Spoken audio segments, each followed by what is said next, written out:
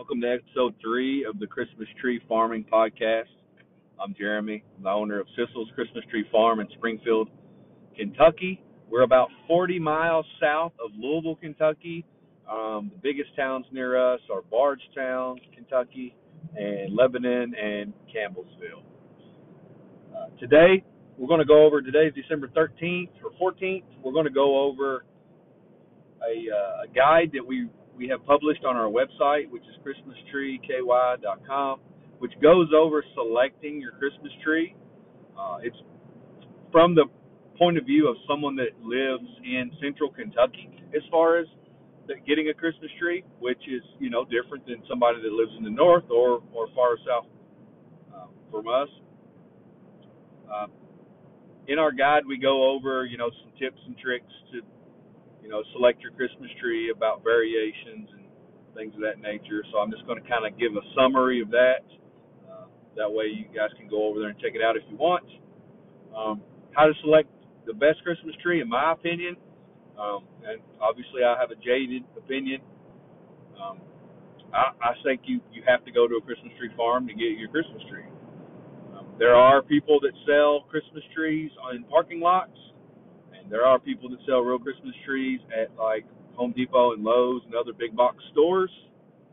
And for some people that may be okay for them.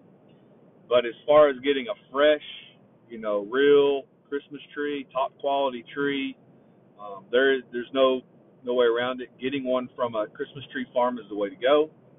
I would avoid big box stores at all costs. And the primary reason for that is, those trees come from farms.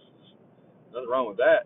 They're cut so early, and a lot of the tree varieties, they're not long-standing, tree varieties or species like we've talked about. Early November is when a lot of those trees are cut. Some of them are cut the 1st or 2nd of November. I've even seen people cutting in the far north, Oregon. They're cutting Christmas trees around Halloween. So you just got to be really careful on selecting a Christmas tree. If you don't have a Christmas tree farm near you, I'd recommend finding the closest one and just traveling. It's going to be a much better experience. But that's not for everybody. And the next thing is pre-cut trees. There's nothing wrong with the pre-cut tree. A lot of farmers, including myself, we buy pre-cut trees from farms near us. There may be larger farms nearby or up north that have wholesale Christmas trees. Again, you're better off buying from a Christmas tree farm that sells pre-cuts because typically those pre-cuts are ordered and they're time specific. I know at least for us, we order those in advance and they cut those and ship those within 48 hours, and we have those delivered within 3 days. And as soon as we receive our pre-cuts, and I'm sure most Christmas tree farms do this, once we receive our pre-cuts, we go ahead and we saw a half inch off of all the trees, and we get them in tubs of water. If you don't have a Christmas tree that's in water, as much of its life as possible, and it's got a fresh cut so it can actually drink the water, you're just aging the tree prematurely. I ask you, how many times have you been to a Christmas tree lot, or a big box store, and do you see your Christmas trees in water? And if the answer is no, then run, because if they haven't been in water and they're not in water now when you're looking at them, that means they probably haven't been in water for 3 weeks. So you're 7 to 10 days before these trees are dead. And if they're a spruce, the green needles, the exterior needles are probably already falling out. Ways to check it: test the branches, clamp down on your hands, and grab the limbs and pull back, slightly like you're combing it, and see how many of the green needles come out. If any of the green needles come out, then that is not a good tree. Crush the needles. Crush some needles in your hand and give it a smell. Does it have a good smell? Does it have a strong smell? If you don't have any smell at all, again, don't buy it. It's almost dead. Next test, take the tree and bounce it on the ground. Just 2 or 3 times. It's natural for the interior needles, like the brown needles, to fall. Those are going to fall out. Every conifer tree does that. But do you need the green needles? Look on the ground. or the concrete or wherever you're buying it, are the green needles falling out? If the green needles are falling out, it's in the first phases of dying. So it will be done in 7 to 10 days. Again, all your green needles are going to fall out. Um, and then just take a look at the outer bark of the trunk of the tree.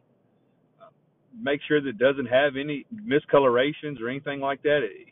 I've seen trees that actually have fungus on them, and you definitely don't want to bring that into your home.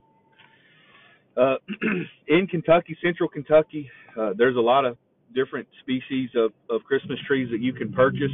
There's only a select few of premium quality trees that you can really get in Kentucky. I would say, in my opinion, the top quality tree is a Canaan fir. Really, really pretty tree. It ranges from, a brilliant green to a dark green. It really just depends on who grows it and if they fertilized it in fall or spring of that year before they harvested it. Naturally, it's more of a forest green. It's not a deep green. But if you fertilize it early fall, then and even in spring and then that fall, it'll be a lot darker green. That's what we do. Why you would pick the Canaan fir? The shape. It is almost a perfect pyramidal, conical shaped tree by default. It does have to be trimmed, an American style tree, they like it really thick. It does have to be trimmed to make it bushier, like a Christmas tree, but by default it has a really nice conical shape. The needles are only about half an inch to an inch long. They're flat. It has a mild evergreen scent, so it's not too bold, but it's not non-existent like some of your cypress trees. And the trimmings are dense and can hold the weighty ornaments like the sea bulbs and stuff like that. It'll hold that stuff good. Another really nice tree is the Fraser fir. And I would, if I was ranking the best trees, it's obviously a fir tree, and 1A and 1B is Fraser and the Canaan fir in our area for sure. The biggest downside of the Fraser around here is it's just really hard to grow. So a lot of farmers won't have it, so I'm not pointing you to kind of look for the Fraser. There's only maybe one place that has it that I know of in Lexington, and everybody else kind of that can grow firs grows a Canaan fir around here. It's sort of a cousin to the balsam fir. Very attractive needles, almost a silvery, bluish silvery underneath their needles. Is very pretty, really deep, 3/4 of an inch long. Also conical in shape, not quite as much as the Canaan, and they kind of gravitate to an upwards position. The scent is still a mild fragrance, subtler than the balsam, but probably still stronger than the Canaan. Trimmings very similar to the Canaan. So the Canaan and the Fraser just are really similar. Comparison-wise, the Canaan, from what I've told, it's a bracketed balsam. The Canaan is actually between the balsam and the Fraser, and you're not going to find anybody in Kentucky that grows balsam. You got to have the high elevations and the much cooler weather, longer times to get the balsam. That's just not going to happen around here at all. Thirdly, and we may be the only Christmas tree farm in Kentucky that grows them, is the Nordmann fir. I've talked about them before. It's a more classical European tree. It's a very beautiful tree. It probably has the best needle retention of all the trees, in my opinion. The foliage on it is also a very full, deep green color. The needles are especially unique as they appear almost glossy and dark green, almost waxy looking, and they have a little bit of a silvery underside. The scent is a lighter scent, so it is balsam being the strongest scent, and then Canaan and Fraser being in next, and then would be a lighter scent even still would be for the Nordmann. The reason we're growing the Nordmann instead of growing all Canaans is some people do like the lighter scent, or they have allergic reactions to the smells, and so this one is much lighter. Still has it, but it is much lighter. Also great thick limbs and trimmings, are very durable, holds up to almost all ornaments. Next tree that is a really hard tree to find in Kentucky, but if you can find someone growing it, is the Black Hill spruce. They are beautiful. They do not have all the negative characteristics of a Norway spruce. where the needles would fall out and they don't last that long. The Black Hill spruce is definitely longer lasting. Um, it's honestly my favorite spruce. The Black Hill spruce needles are shorter and softer than a Colorado blue spruce, but it has a lot of characteristics of a blue spruce. It's a great Christmas tree appearance. I guess the biggest drawback for growers would be that the Black Hill spruce grows really slow, so it's going to only grow about 8 inches a year in Kentucky, at least from my experience. So that means instead of a 6 or 7 year harvest, you're at 8 or 9 years. So that prevents a lot of people from growing them. Very symmetrical, dense, conical shape. Needles are about 1/2 to 3/4 of an inch. They are stiff but not sharp like a blue spruce. If you've ever had a blue spruce, you know how sharp those are. The scent is a light aroma, does not share the same smell as a white spruce. A regular white spruce doesn't have a pleasant smell. When the needles are crushed, it kind of smells weird. Where the Black Hill spruce does not have a piney smell, but it doesn't have a bad smell. It's just a really light conifer smell. The trimmings hold most ornaments, stiff branches. It holds heavy ornaments. I think it probably doesn't hold ornaments quite as well as the fir trees, but it is still a really nice tree. In this area, and I'm going to kind of lump these together, in our guide I only listed Virginia pine because that is what we grow, because that's what our ground is suited for. But the Virginia pine and the white pine, both good Christmas trees. They both kind of have issues with holding heavier ornaments. These are more bushy, pretty display, longer needles, really classic Virginia pine and white pine look. Some people come out looking, and that's what they want. They want a white pine or a Virginia pine because that's what they had when they were a kid. And so we grow the Virginia pine, and the white pine as well is also really good. They both have kind of a minimal fragrance, where the Virginia pine has a little bit more fragrance than the white pine. But both trimmings wise, these are tinsel and lights only, not a whole lot of heavy ornaments on these. The next section that we had was the Christmas tree care, kind of what you need to know when you buy this real Christmas tree. Now what? You've picked your tree, hopefully from a Kentucky Christmas tree farm, and hopefully even better from Sissel's Christmas tree farm. But now what? I guess a step that I should have included at the beginning of the guide before we talked about selecting our tree was measure the space. You need to know how big of a tree you can get, and you want to leave at least 6 inches below your ceiling, 6 inches to a foot, depending on what your topper is, and depending on what type of Christmas tree stand you have. Some of the stands have a peg that your tree kind of sits on, and that raises it up an inch or two off the ground. So you really need to measure from the inside of your stand to the ceiling and take off about a foot, or take off whatever your topper is, plus another inch. For instance, I've got a 9-foot ceiling where our tree goes. I know for a fact that I need an 8.5-foot tree. That way it gives me 6 inches for my topper, and then I can, based on the central leader, you can trim it down a little bit or cut a little bit off the trunk. You make it work. But I go for an 8.5-foot tree on a 9-foot ceiling for me. When you get your tree, when you get it home, make sure you get it a fresh cut. What I mean by a fresh cut is, take any kind of wood saw that you have, a hand saw or a sawzall, or even a chainsaw. Just be careful, wear your PPE, and cut that bottom 1/2 inch to 3/4 of an inch off of that trunk. What that's going to do is open that trunk up so it'll drink water. Once a tree's been sitting for about 60 minutes, once it's been cut, it seals off to protect itself, and once it seals off, it will not drink water. And if it will not drink water, it is dying increasingly fast. So get it home, give it a fresh cut, and get it in water immediately. That you can't miss that step. Make sure you wrap that Christmas tree up properly when you leave the Christmas tree farm. Now, some farms are going to help you wrap it up, like the Tissel Christmas tree farm. We'll bale it. We've got a couple different balers that we use.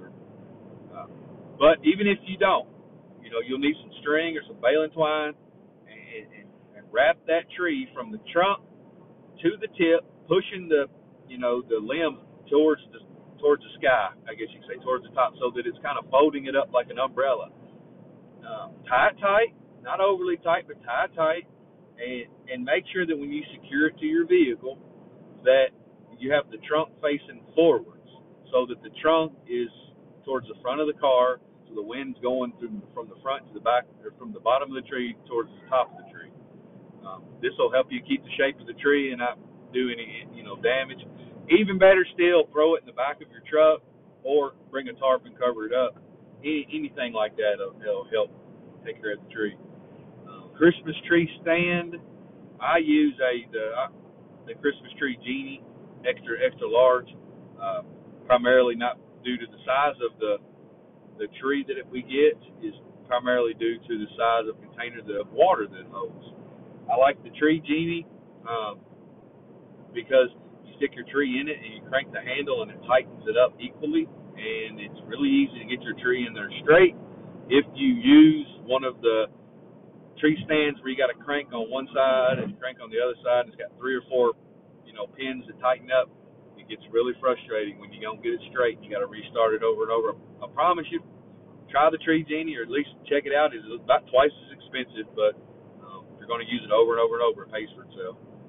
And it holds a significant amount of water. The XX large one, I think, holds about 2.5 gallons, which leads us into our next topic. Add a lot of clean water to your tree. Just give it that fresh cut. Get it in the stand. Fill it up with water. If you've got a relatively fresh tree, right? Here's the key: if you have a really fresh tree with a fresh cut, it's going to drink about 1 gallon to 2 gallons an hour. As soon as you get it in water, that tree is going to drink about 1 gallon that first hour, and you need to fill it up, and it'll probably drink another 2 gallons over the course of 24 hours or 48 hours max. And then after that, it's going to drink about 1 gallon every few days. So if you get a tree and you stick it in water and you don't check it for 3 or 4 days, it will be dry. If it's a fresh tree, it will be dry, and you will need to take that tree back out of the stand and give it a fresh cut to get it back in water again. Otherwise, it will not drink and it will start to die. So that's a huge step. If you get a tree home and you give it a fresh cut, say you didn't get it from a tree farm, but you got it from a lot, and you give it a fresh cut and you stick it in water and it doesn't drink any water, you bought a dead tree, and not a whole lot of water is going to be drank, and it's on its final days. Lastly, dispose of your tree responsibly. Trees they could be a fire hazard. If you pile them up. We've heard horror stories about just trees in general, or just throwing them wherever and getting rid of them. The best thing to do is to recycle your tree. Your local organization might have a tree pickup organization nearby that you pay them a few dollars and they'll pick your tree up, or you can take it to your landfill, and they'll dispose of it for you. We take your trees for free. So if you're in my area and you need to dispose of your Christmas tree, you're welcome to bring it back to the Sissel Christmas Tree Farm, and you can leave it right next to our old black barn, and we'll stack them up as high as you want. We leave those for the year, and then come summertime we mulch those and we recycle them. So we'll use that mulch to feed the lives of other new trees in the coming years. We also will give you a $5 coupon, and so a lot of tree farms are going to do this, so check with your local tree farm. We'll give you a $5 coupon, so next year, if you buy a tree and a wreath, right, that's the key. If you buy a tree and a wreath, you'll get a $5 off coupon, and, kind of helps everybody, and we don't mind doing it. That's all I got today. I hope everybody enjoyed this kind of seasonal How to Pick Your Christmas Tree podcast. Next week, we're going to dive a little bit more deeply into soil management, like we talked about, soil management and land management.